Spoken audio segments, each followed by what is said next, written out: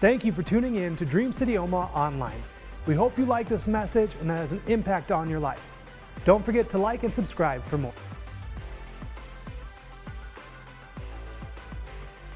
Hey, Dream City, Pastor John here. Today we're starting our new series, If Only I Had Blank. And I'm excited about what God is going to do in all of us during this series, but I'm especially excited for you today. Pastor Angel and myself are out of town, but you're in for a treat because Jed Mullenix is here with us this weekend. Some of you will remember Jed. He's been a part of our Converge conference as a workshop speaker, but today he's here to bring the word with us this morning. So would you do me a favor? Would you all just please stand to your feet and give a big Dream City Church welcome to Jed Mullenix? What? Man. Thank you. Thank you. I have waited my whole life for that moment. I ask my kids to do that when I come into the kitchen in the morning, and I still can't get them to do that. No, it's so good. Thank you for that. Welcome, Dream City. Good morning. I love the Dream City crew. I love the team here and how they lead you, and I love what you're doing and your presence here in the city. And I love your pastors, John and Angel Weasel. And I want to say on behalf of an organization that we're leading and that Dream City's a part of, and John's on my team, where we are working in the city to reach our city with the beautiful news of who Jesus is and to renew our city around the heartbeat of Jesus. Thank you for being part of that in a consistent and faithful and generous way. So we thank you and we love you and we're for you and we're excited. I couldn't believe I had the opportunity to kick off a brand new message series today called If Only I. And John, when he called me to say, hey, will you be with us on this Sunday? He said, you can take any topic you want in the series. And then he listed them for me. And it was great. And it was very easy for me because if you've spent any time around John, and I have spent a lot of time with him, I know there are a lot of things I am not able to do as good as John, okay? For example, I cannot golf as good as John can golf. Anyone ever seen John hit a golf ball? Okay, the brother can golf. I cannot preach as good as John, all right? I'm here, I'm going to give you my best, but he just has a way and a sway to his teaching, and I love it, but I love that the Holy Spirit uses us in our weakness, okay? And I'm telling you right now, I cannot pull off Air Jordans like John, okay? Come on, the guy. Every time I see him, I'm like, John, you look so good. And so when I listened to all the topics I could teach on, I thought it's easy. I'm going to teach on regret. John, I can't spend my whole life trying to teach like you, bro, and I can't do it. But we're going to talk about regret today. And I'm so thankful John and Angel are away, and it's my pleasure to be with you. I was recently reading, I'm an Apple News junkie, and I was reading through and came across an article in the BBC News titled, Visitor Breaks Iconic Balloon Dog Sculpture in Miami. I quote, art lovers in Miami looked on in horror on Thursday night when a collector accidentally knocked a $42,000 sculpture by U.S. pop artist Jeff Koons to the ground. Now, when I first read this, I thought, before I scrolled down and saw the picture, I thought, this must be quite a sculpture. I mean, I think my mind immediately goes to Michelangelo or something elaborate or large, or just one of those sculptures you look at and you're just like, wow. I could see this in my home. And then I scroll down and I look at the picture and I'm like, no, it's just a blue dog balloon. That's all it is. It's like the guy at the clown show that tied it and then they just cast it. It's a blue dog balloon. No, the article continues on. Witnesses at the event said, get this as you're watching this, said she tapped it with her finger. Now, I'm thinking, I've been to museums and such, I think, why would anyone tap a $42,000 balloon sculpture? Honestly, why would anyone want a $42,000 balloon sculpture is beyond me. But why you would ever look at it and think, why would you do that? And this is no commentary on Mr. Coons. I mean, if you can turn balloon animals into art and sell them for 40 grand, good for you. In fact, some of you who are sort of budding artists, you're like, shoot, that's your regret. You missed your calling. It was balloon animals, right? Now, apparently the article goes on, when she tapped the sculpture, it fell off the pedestal, smashing into tiny shards and had to be swept up into dustpans by gallery staff. And then this is the best in the whole article. One local artist told the Miami Herald that when the thing fell to the ground, get this, it was like how a car accident draws a huge crowd on the highway. Life just stopped for 15 minutes. Imagine being this poor gal who shows up for an art showing, decides to tap a blue balloon. It falls to the ground. Meanwhile, the staff, the custodial staff, come around and they sweep it into the rubbish while you feel the uneasy, sort of glaring glances of people behind you. And what would you wish? You would regret, I wish I would have never shown up, right? Let alone, I wish I would have never tapped old blue, right? Imagine the regret. Now, I'm guessing most of us have not smashed $42,000 balloon art. But the reality is that all of us have regrets in our life, or we've experienced regret at some point. Live a little, and you will. There are these invisible, sometimes nagging, other times debilitating burdens that sap us of joy. And they steal our peace and our rest and our confidence. And I've found that regret is a large spectrum. On one side are the regrets of things that we wish we would have done. They're not really rooted in a defiant spirit toward Jesus or in, they're not regretted in a loss of our encounter with or our walking with or our trust in Jesus. These are simply regrets of maybe missed opportunities.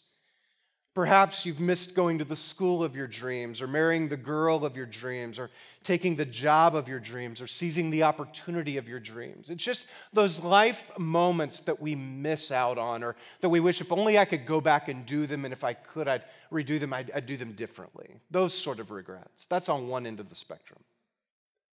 And I think in those spaces, we've got to learn to kind of get back up and embrace life as God's given us as a good gift today. Okay? But I want to talk about the other end of the spectrum with most of our time today.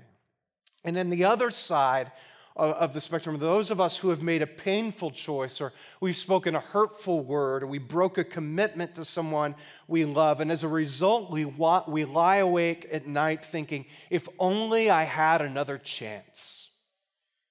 Like if only I had another go at home, or another opportunity in my marriage, or another chance as a parent. And maybe you need a fresh start from a busted up past or a self-destructive habit or something that was wounding to you where you in return wounded someone else. Those are the spaces of regret that I believe specifically God not only wants to help us move past, but He wants to heal us in. And I want to talk about the healing kindness of God today that's able to move us forward through our regrets toward healing and renewal by His kindness. I have good news for you today. When we open the scriptures, I think they're filled with stories of men and women who needed second chances. And it's interesting to me that one of the central characters of the whole Bible and the historical church, the Apostle Peter, was a leader and a man who needed another chance. And if you this morning say, you know what, I need another chance in a part of my life. I need healing because of a regret I have. I want to encourage you today with Peter's story, because through him we see that new beginnings are possible. So here's what I want to do. I want to pick up in Peter's story just a night before Jesus is arrested and ultimately tried for crimes he did not commit and crucified and killed. As his disciples with Jesus are making their way toward Jerusalem, the gospel writer Matthew says this, you can see on the screens. On the way, Jesus told them, "Tonight, all of you will desert me. For the scriptures say, God will strike the shepherd and the sheep will be scattered. But after I have raised from the dead, I will go ahead of you to Galilee and meet you there. Peter declared, get this, even if everyone else deserts you, I will never desert you, Jesus. Now, when you look at Peter's life, you've got to admit he's either pretty gutsy or pretty stupid. Because if you're interacting with Jesus, who tells raging seas to stop, and they do, or tells diseased bodies to be healed, and they are, or tells dead friends to be raised, and they obey. When Jesus says to Peter, you'll desert me, Peter goes, you're wrong, I would never deny you. And Jesus says, bro, you don't even know denial. Before the rooster crows, you'll deny you even know me. But Peter just doesn't give up. He says, Jesus, I swear on my mama's Old Testament, I will never deny or desert you. So Jesus telegraphs Peter's sin, and Peter calls Jesus a liar. And I just think if you get around to calling Jesus a liar, it's just not a good day. Okay? It's not a good day. And hours later, as Jesus is arrested and on trial for crimes he didn't commit, the gospel writer records this. Peter's outside in the courtyard. A servant girl came over and said to him, weren't you one of those that was with Jesus, the Galilean? But Peter denied it in front of everyone. I don't even know what you're talking about, he said. Then a different servant girl notices Jesus and starts to work the crowd saying, hey, this guy was definitely with Jesus. And Jesus goes, I wasn't with him. I don't even know him. Moments later, a crowd gathers around Peter saying, you must be one of, you're clearly a Galilean. It's like saying you're from rural Nebraska. I can tell by your accent and your belt buckle. It's just easy to tell, It's easy to tell. And if you're from rural Nebraska, you wear it proud, baby. And Peter says, I'm not, and I don't even know him. And the moment that Peter does this, the text says he grows so infuriated, he begins to curse. And he actually says, shut up. I don't even know the man. And at this moment, Matthew writes, the rooster crowed, and suddenly Jesus' words flashed through his mind. Before the rooster crows, you'll deny 3 times you even know me. And he went away weeping bitterly. And his heart was flooded with regret. And in that moment, you got to imagine, he would have given anything to rewind the clock. You ever been there? You ever been in that space where you thought, if only I could go back and do it over again? Like some of you couples in here, have you ever thought, if only we could go back to day 1 and start our marriage over again? Or as a father or mother, have you ever thought, like me, we have 5 kids, plenty of moments, man, if only I could go back to that morning and do that day over again, that conversation and choose my words differently again, that interaction and listen rather than speak, that heated moment and be slow to anger, as James says, instead of quick to anger.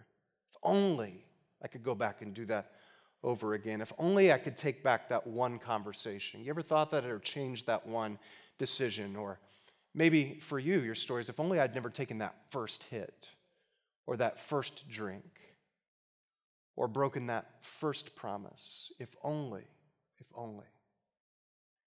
And when those thoughts run through your mind, what you're really saying is, I need another chance. And if that's true for you, I just want to encourage you with the rest of our time.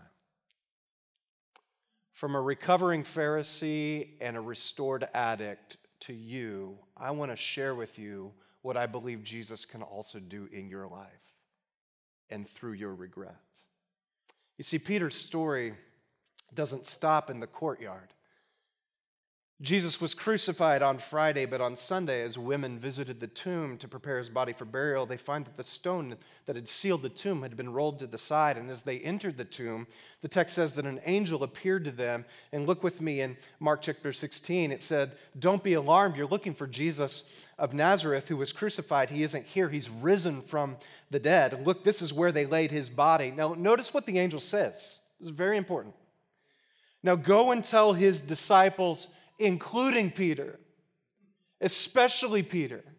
Don't forget Peter, that Jesus is going ahead of you to Galilee. You'll see him there just as he told you before he died. It's interesting that they have to say, hey, don't forget Peter, which raises the question, where has Peter been this whole time? You know, if you've ever made a decision you regret, you know what it's like for your heart to remain crippled by guilt and shame. You know what it's like to live in a space of hiding. And maybe it's a physical hiding. Maybe it's an emotional hiding. Maybe it's I stay away from people, but maybe it's that when I'm with people, I'm distant because my heart is guarded and afraid. Peter's at a distance, so much so that the angel says you've got to go to him and alert him that Jesus wants to be with him. Here's Peter, who's experienced one of the most public failures and personal embarrassments of all times. I mean, imagine being on record for all of history for denying Jesus 3 times. Imagine. It's worse than breaking a blue art balloon, okay? Far worse. Imagine. And this is why the angel says, you got to tell Peter. And the story continues. I mean, days later, Jesus is arriving on the shore of the Sea of Galilee, and the disciples are out in the boats fishing. And the text says that when Peter sees Jesus on the shore, he jumps out of his boat, swims to shore to meet him. And then Mark records this really funny scene. And I would encourage you, when you read the Gospels, try to read it through like the lens of I've never seen this before, and see it in the course of a normal day for you. This is very bizarre. John writes that as they get to the shore together, Jesus serves them breakfast. That's unique. Peter has denied Jesus, and Jesus is like, would you like juice or milk? How would you like your eggs prepared? And they sit down and they share a meal. And then they enter into the strangest conversation. Simon, son of John, Jesus says, do you love me more than these? Yes, Lord, Peter replied, you know I love you. Jesus repeated the question, Simon, son of John, do you love me? Yes, Lord, Peter said, you know I love you. A third time he asked, Simon, son of John, do you love me? Peter was hurt that Jesus asked the question a third time. What else had happened in Peter's life 3 times? I deny him. I don't know him. I've never known him. And Jesus says, do you love me? Do you love me? Do you love me? And Peter says, Lord, you know everything. You know that I love you.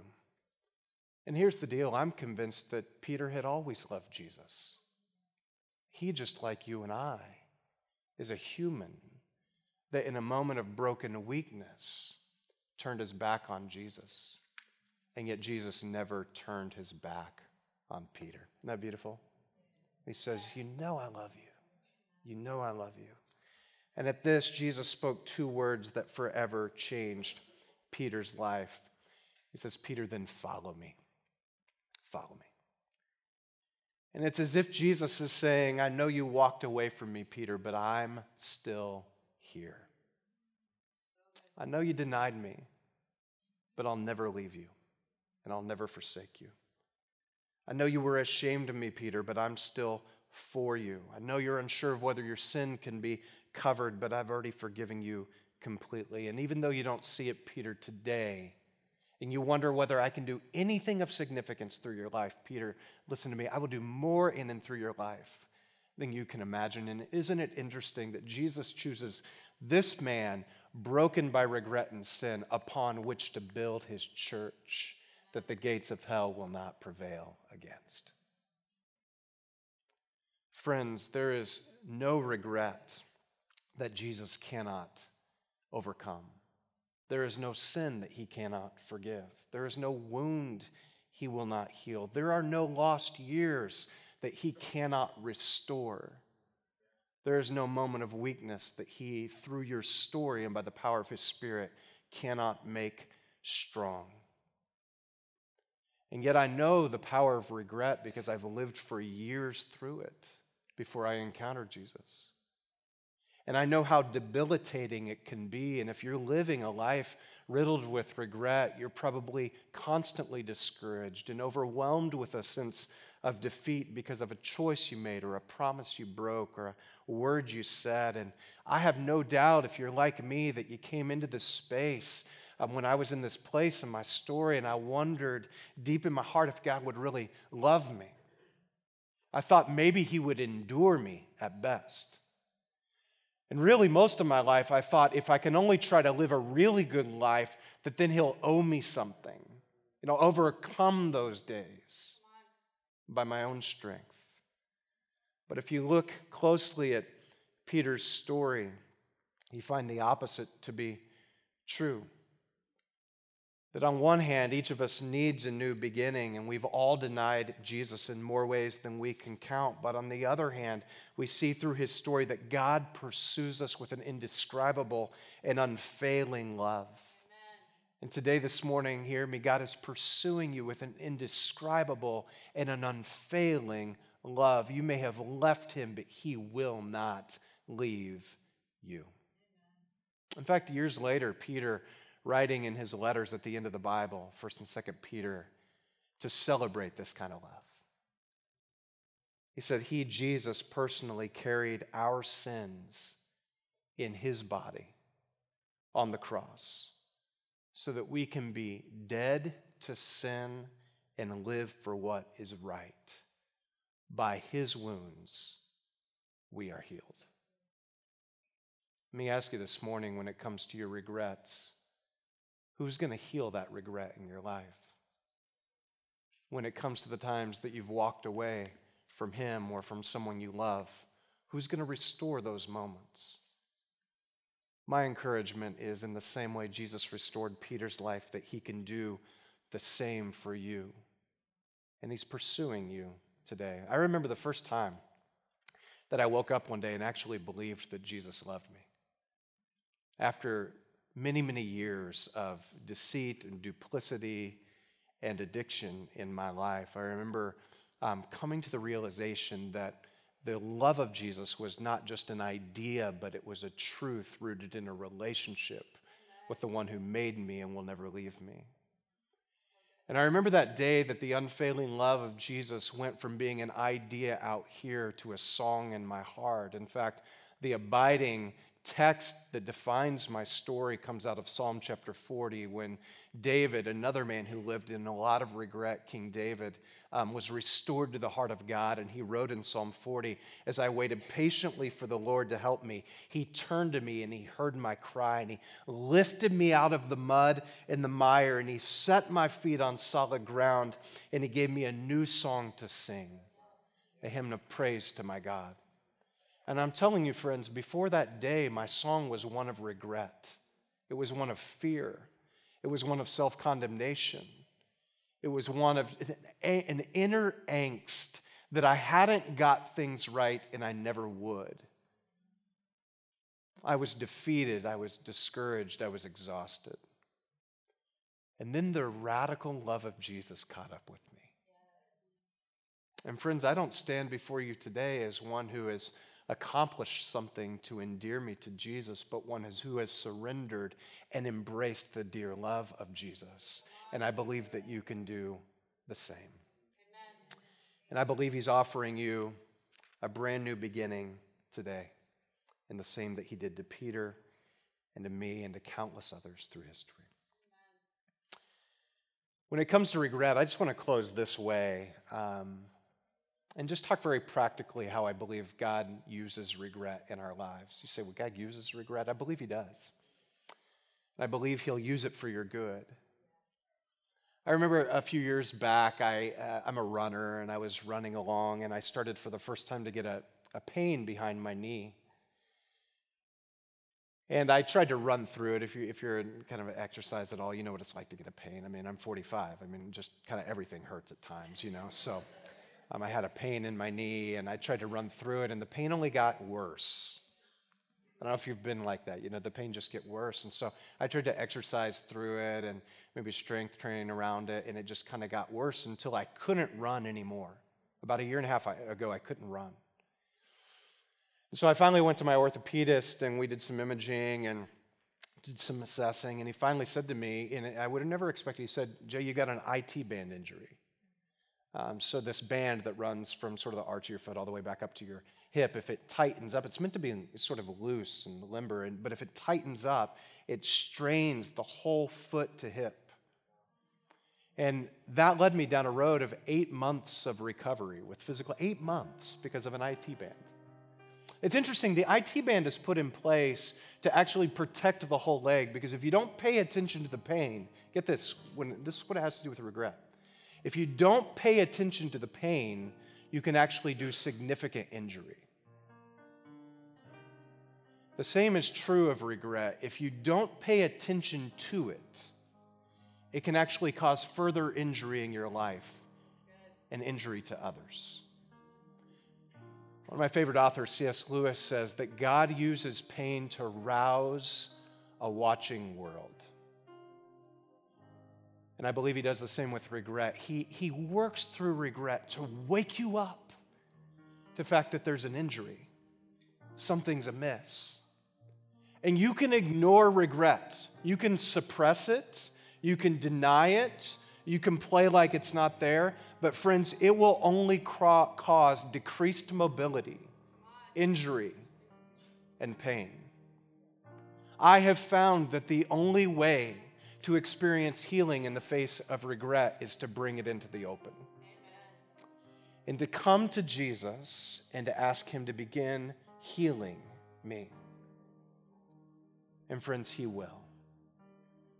And then I found that I need to bring others alongside of me, because I'm not an orthopedist, okay?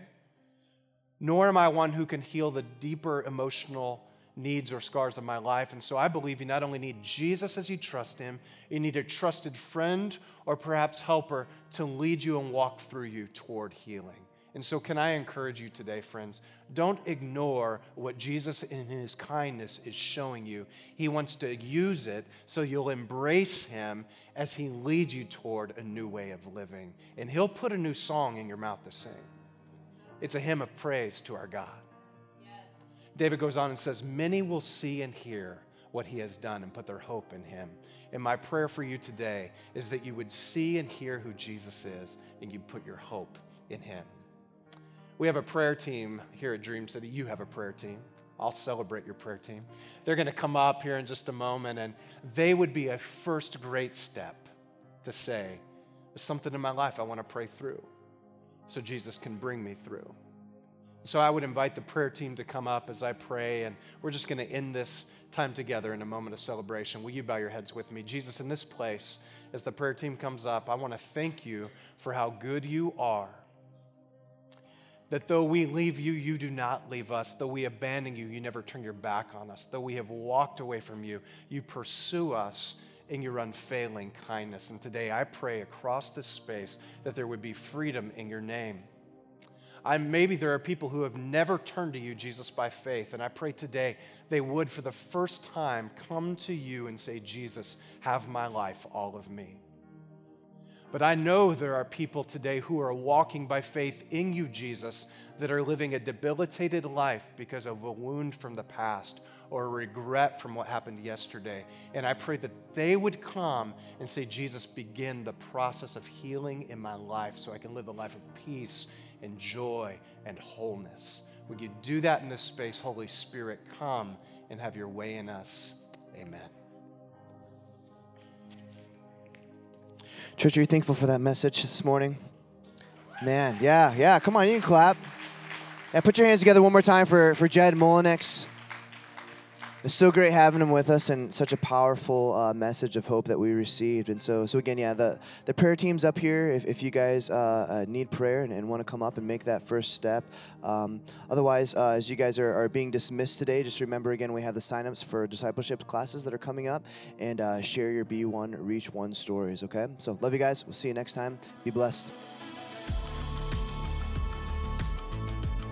At Dream City Omaha, we're all about helping each other do 3 things: discover Christ, recover identity, and uncover purpose. Please check out our past sermon series or online discipleship classes. And don't forget to hit subscribe and the bell for notifications on all of our latest videos.